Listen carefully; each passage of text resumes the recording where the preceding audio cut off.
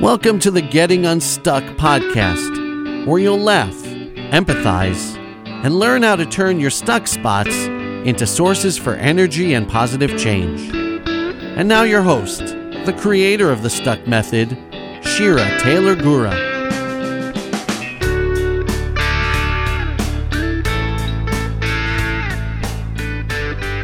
Hello there. I am so excited to be here today and to finally have the opportunity to share with you what the Stuck Method is. I know you've been waiting to hear more about this, and today I'm going to give it to you in detail.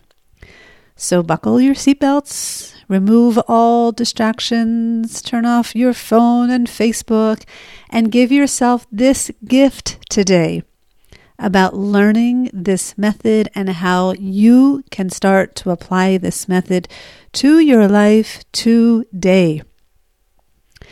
So we spoke about what it means to get stuck, and we spoke about the 4 prerequisites that you need before you can even think about getting unstuck. And if you haven't already listened to those episodes, please take your time and go back and listen to them before you listen to this episode.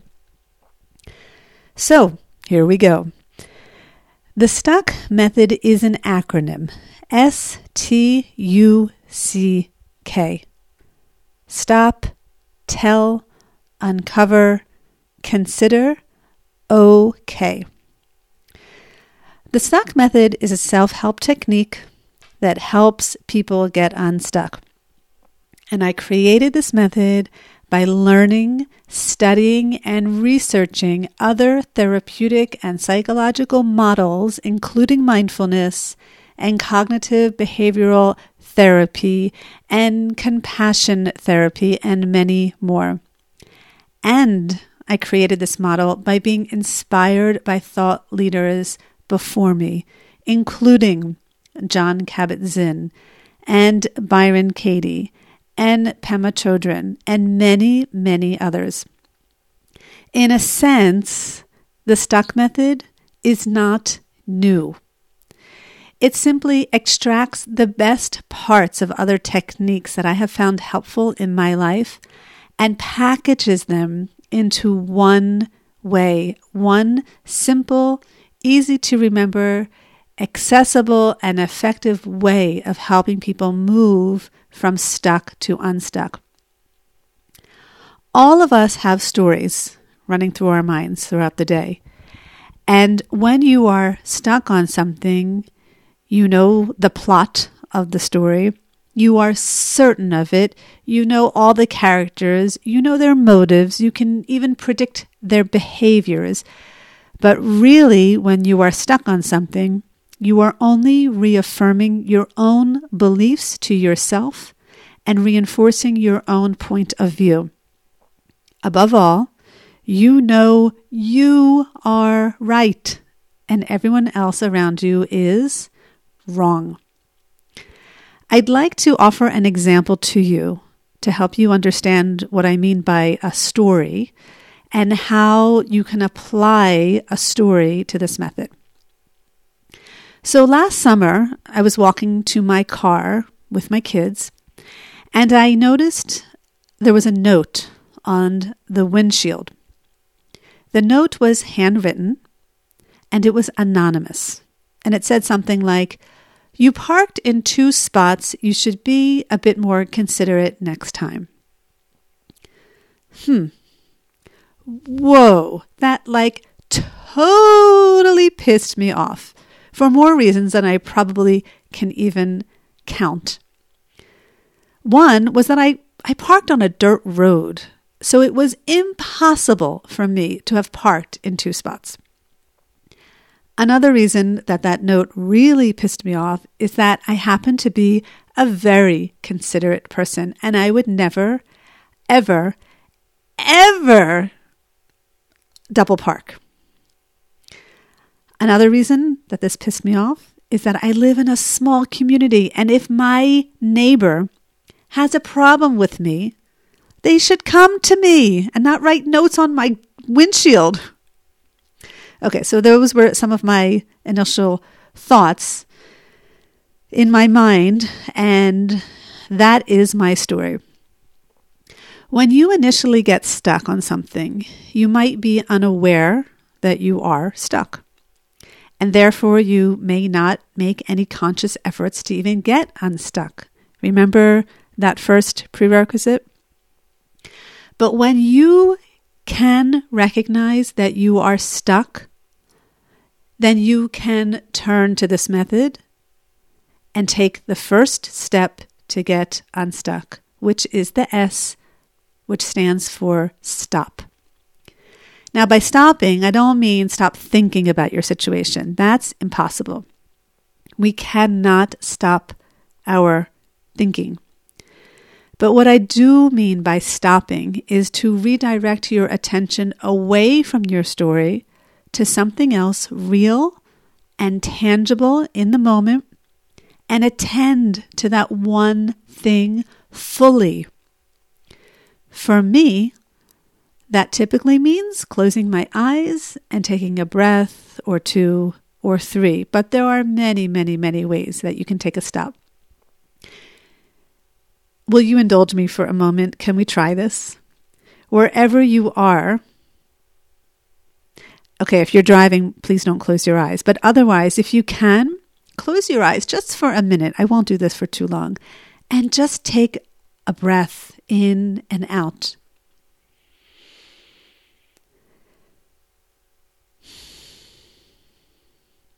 And now imagine doing that for a few seconds. Imagine doing that even for a full minute. Maybe in a future episode we'll have we'll dedicate it exactly to taking a stop. But imagine taking a stop in a moment in a stuck story. What stopping does is that it separates you from your story momentarily, and it begins the process that will ultimately guide you to a place of emotional well-being. When we are rushing through life, we oftentimes miss the opportunities to stop. But when you do stop, you temporarily put your story on hold and practice being mindful in that moment. You slow down the lightning fast reactivity of your brain and refrain from escalating the situation, which is what we typically do. When you stop in any one way or combination of ways, you submit to yourself that you are in control and you have the ability to break away from the story in order to be present.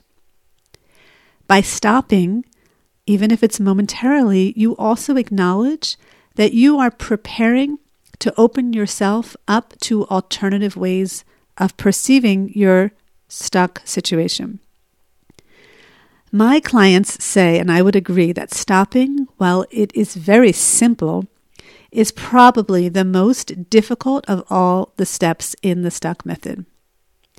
So I do think in a future episode I'll speak more about this and how we can build up the stop muscle and the health benefits of taking regular stops in your life. But going back to my story, that's exactly what I did. I recognized I was stuck and I took a stop. I closed my eyes and I took a few breaths, standing there right outside my car. The next step in the stuck method is the T, which stands for tell. In this step, we access our emotions. Acknowledging our emotions is an essential part of the stuck method because it is our attachment to our emotions that is causing us to feel stuck in the first place. In this step, we identify what we are attached to. In my book, Getting Unstuck, 5 Simple Steps to Emotional Well-Being, you can find the stuck method's chart of emotions. This chart is divided into 7 major emotions: fear, anger, aversion, pride, gloom, desire, and joy. Yes, we can even get stuck on a positive emotion, which we'll get to also later in a later episode. And alongside those major emotions in this chart inside my book are the related emotions. So for instance, under the major emotion of fear includes anxiety, apprehension, despair, distress, doubt, embarrassment, uncertainty, worry, and many others. I created this chart because naming your emotions can sometimes be really challenging. And when you look at that long list of emotions and you have it right in front of you, you can more easily identify the emotions that you are feeling. When we name how we are feeling, we typically say it in this way: I'm angry. But when I say it in that way, it's as if I and anger are one and the same, right? Like, I'm Shira, I'm angry. But I'm not, of course. I'm not angry all of the time. I'm just angry in this moment. And so I suggest that you reframe the way you say it and say it in this way: I'm stuck on anger. And when you say it in this way, you give your brain a critical message that while you may be holding on to a certain emotion, that emotion is not your identity. It is merely what you are stuck on in that moment.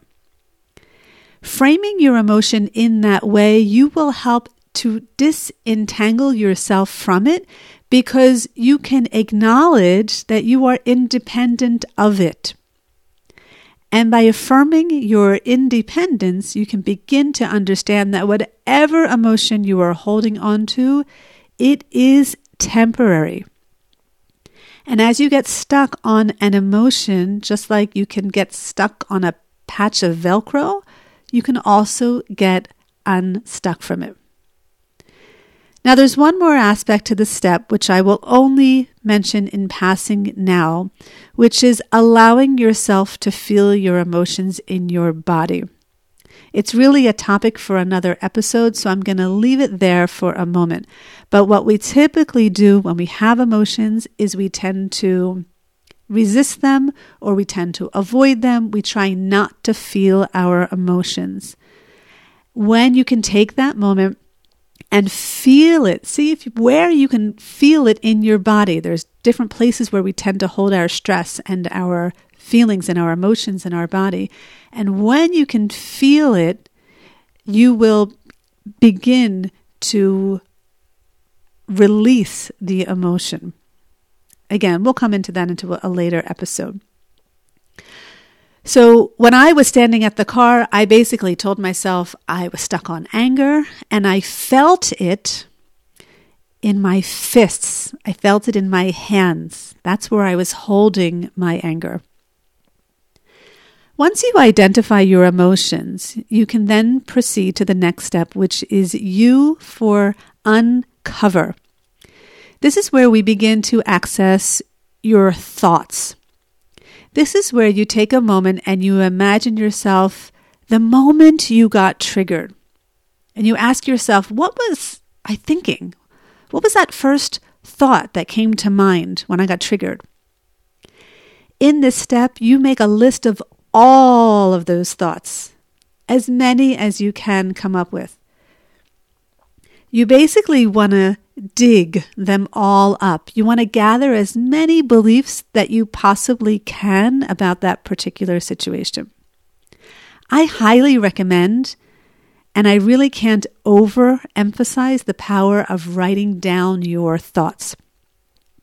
Even if your stuck story is not super complicated and it doesn't include a lot of details, and even if you think that writing might be silly or it might be a waste of time, releasing your thoughts out of your mind and onto paper or onto a computer screen for you to reflect upon is so valuable and incredibly therapeutic. Doing this can help you contemplate your thoughts in a more objective way, as if they no longer belong to you. Okay, so just like we had in the tell step, here too, there's a recommended way for you to articulate your beliefs. You can begin each belief statement by saying, I believe, as opposed to simply naming them one by one. By beginning each belief statement with, I believe, you will remind yourself, whether you can see it in that moment or not, that your beliefs are exactly that. They are beliefs and not certainties. As you state each belief, or after you compile your full list, reflect upon each one. Check the validity of your belief statements and ask yourself, is this 100% accurate? Be honest. You may uncover feelings of shame or embarrassment with some of the things that you write down on that piece of paper. But don't worry, your beliefs don't reflect who you are as a whole, but they serve to support your feelings in that current moment. Here are some examples from the story that I was just mentioning about the note on the car. So in my mind, I didn't have a piece of paper in that moment, but in my mind, I said to myself, I believe my neighbor should have come to me if she had a problem with me. And then I allowed myself to be curious. I asked myself, is that 100% accurate? And I answered myself, no. My neighbor doesn't necessarily have to come to me, I guess. If she has a problem with me, I guess she can deal with it in her own way. Another belief, I believe my neighbor should not be writing notes on my windshield. And I asked myself, is that 100% accurate? To which I answered, well, I guess not. I mean, it's not very nice to receive these notes on my windshield, but if she wants to write notes to me on my windshield, I guess she can. And another belief I had was, I believe my neighbor always thinks she's better than everybody else in the neighborhood. And I asked myself, Shira, is that 100% accurate? To which I answered, no. How do I really know what she's thinking all the time? And by the way, I keep using the pronoun she because even though the note was anonymous, well, I think I have a pretty good idea of who would have written that note. So keep in mind that most of our beliefs are not entirely true. Oftentimes, our beliefs are exaggerations, generalizations, or categorizations. And when you write down your thoughts, you can look out for words such as always, never, needs to, should have, should not, etc. Those words might help you determine the accuracy of a belief. It is important to recognize what you believe because your story is likely to be slanted in ways that support your beliefs, and you will behave in ways that are consistent with them. The moment you notice that one or more of your beliefs is not 100% accurate is the moment you begin to realize the foundation of your story may be weak and even baseless. That is, we recognize that the story we had in our minds is exactly that. It's a story, one based on a narrow perspective, rooted in current emotions and fixed ways of thinking. The next step, C, is for consider, another perspective. I encourage myself and my clients to practice stretching what I call their considering muscles. Just like we stretch our bodies in yoga, if you've ever tried that before, and sometimes it's hard, maybe because you haven't stretched in a while. When you stretch your considering muscles, you're basically expanding your mind's capacity to think more broadly, to include all possible angles and perspectives to your story. In this step of C, consideration, you are making a list of all of the considerations. You do not have to accept all of them. You just need to acknowledge them as possibilities.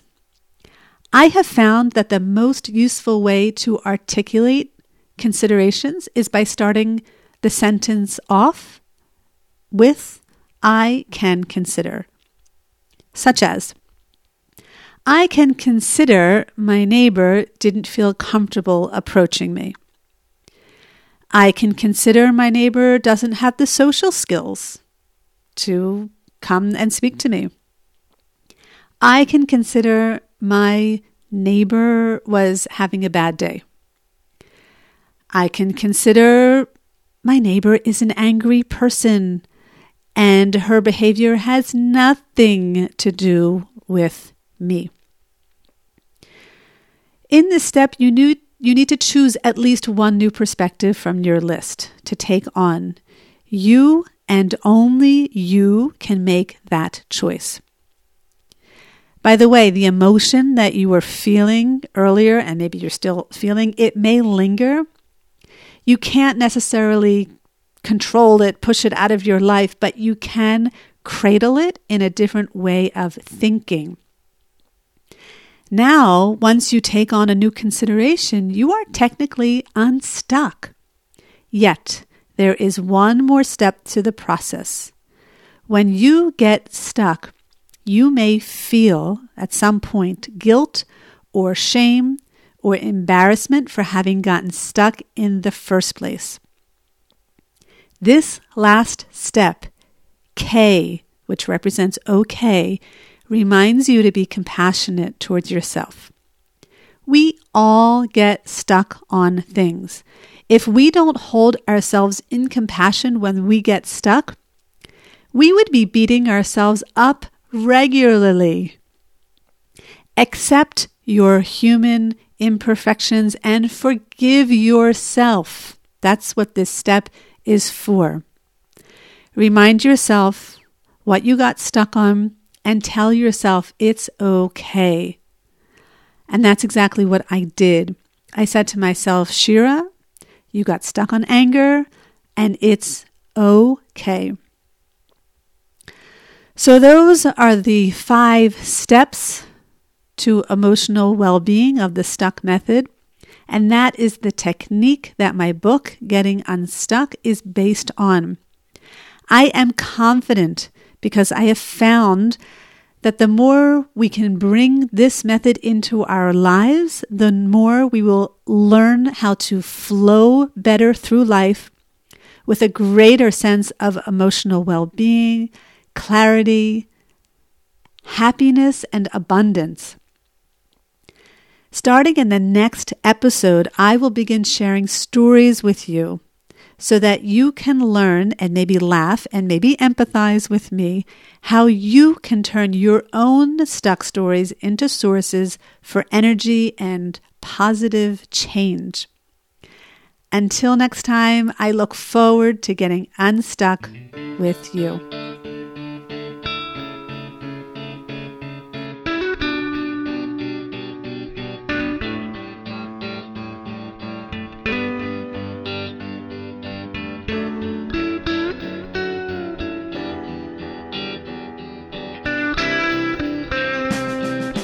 Thank you for tuning into this episode of the Getting Unstuck podcast.